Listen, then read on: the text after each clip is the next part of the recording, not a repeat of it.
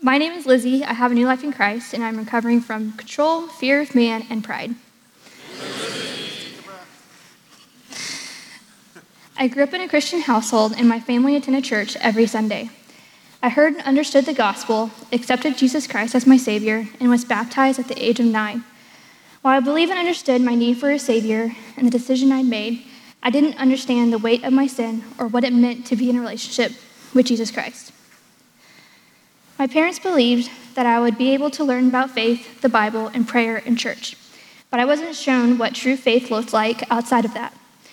We were the family that tried to do everything right and live the Christian life through our actions. I learned how to follow the rules of Christianity, thinking this would earn me acceptance not only from Christ, but also from the church. My craving to be wanted, accepted, and worthy followed me all the way into adulthood. Even as I was in college, I tried to grow closer to Christ, but found myself dissatisfied as my idolization of marriage grew. I started attending Watermark, and as I began to learn what a true abiding relationship with Christ looked like, I saw just how shallow my faith really was. Although I was growing spiritually, I was still single, and my desire for marriage also started to grow. I started to struggle with the unknown of the future and whether or not I would ever be married. With a sense of feeling out of control, I started to attend Regeneration. But after 6 weeks of groundwork, I came to the conclusion that my struggles with people-pleasing and singleness weren't bad enough for me to need a 12-step recovery program. Shortly after I quit Regen, a friend that I really had no interest in asked me out on a date. Out of my desperation to be married, I reluctantly said yes and thought maybe the physical and emotional attraction would come later. We discussed physical boundaries early in our relationship, and I made it clear I did not want to have sex until marriage. But a month later, daydreaming about our future marriage, I found myself in bed with him. At the time, I told myself it was consensual, but deep down, I knew that I really wasn't okay with it. Afterward, he convinced me that it was all my fault, and that I secretly did want it. He made sure to point out the chances I had to leave, but admitted the part where he physically prevented me from getting up, and the times I told him to stop. I believed these lies, and at the time, had no idea that coercion was actually rape. Honestly, even if I'd known it was rape at the time, I wouldn't have wanted to accept it. I buried all those thoughts because I wanted marriage. And now that I lost my virginity to this man, I believed I had to make it work. I started to drift further away from Christ and numbed my pain by binging Netflix to escape reality. When I finally told my community group about the physical boundaries crossed, I initially felt like I was met with no grace and only judgment. My community group was the only group of women that I did life with. We met weekly to love and encourage each other, as well as to admonish and speak godly counsel into each other's lives. After I told them about crossing physical boundaries and hearing their response, I started to think that I was alone and that I was meant to be isolated from those who knew better. That belief led me to hide the extent of what was going on, not only in the relationship, but in my heart as well. After 6 months of dating, my boyfriend proposed. I remember the first word that came to my mind was no, but I quickly dismissed it because I was finally going to be married. However, I gradually became depressed, wanting nothing but to feel accepted and loved from a broken man incapable of giving those things to me because of his own sin. About a month before our wedding, both of our community groups were so concerned about our relationship that they asked church leadership for help intervening before we got married. I was mortified and was even more angry that the girls I had trusted in the most throughout the relationship had also supported the intervention. I felt completely exposed, vulnerable, and angry that the sins I felt most ashamed of were aired out and made known to those I'd been hiding them from.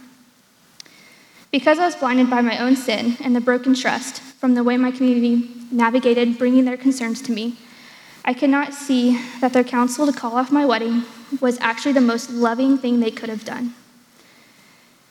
Although I felt blindsided and hurt, my fiancé was not. I had no idea that his community had been asking him to consider calling off our engagement for some time. He decided that because his friends said they wouldn't be at the wedding, we should postpone or call it off.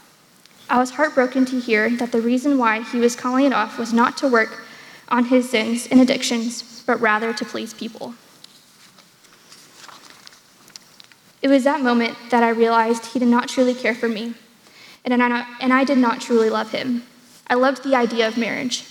I wanted to feel loved, cared for, and protected, but I tried finding all of that in a man instead of God, which left me depressed and wrestling with thoughts of suicide. After a month of laying in my dark room, staring at the ceiling, I decided I needed to change and started seeking help. I found myself back at Regeneration. I remember walking into the auditorium and wanting nothing to do with anyone. I just wanted to get through the night and retreat back into my dark room. But when I went to groundwork and sat in the week 1 circle, I found myself listening to the women around me and realizing that there were other women who were hurt and broken. When it was finally my turn to share, I realized I didn't want to share what happened because it meant I had to acknowledge my reality. I started crying before I even said a word, but eventually voiced my reason for being there was a broken engagement. For the first time, I was fully honest about what my relationship really looked like. I was finally able to share not only the facts of what happened, but also how I felt. I was mad at everyone and everything, but I also felt incredibly sad and alone. I didn't trust anyone, but I desperately wanted to feel loved. The enemy did an excellent job in convincing me that I was alone and no one understood my pain. He flooded my mind with so many lies. I desperately wanted God's forgiveness, but I didn't believe I was worth it. I knew that there was nothing I could do to earn it, no way to make up for my past actions. I fell into even more despair because I felt the full weight of my sin, but I did not understand God's grace. I grew up in a world thinking everything had a price, everything had a consequence, and if I wronged someone, then that relationship was lost forever. Would God really take me back after I walked away from him? I desperately wanted answers, so I opened my Bible and flipped to the book of Romans. Chapter 5 was labeled Peace and Hope. The verse that really impacted me was Romans 5:8. But God shows his love for us in this: while we were still sinners, Christ died for us. I instantly thought, while I was still sleeping with my ex-fiance, Christ died for me. God knew what I was going to do, and he sent his son to die for my sins because he loved me. As I went through groundwork, another verse that reassured me of God's pursuit from my heart was Titus 3:4-5. But when the goodness and loving kindness of God our Savior appeared, he saved us, not because of works done by us in righteousness, but according to his own mercy, by the washing of regeneration and the renewal of the Holy Spirit. God saw my depressed, broken, impure, lustful, controlling self and said, her.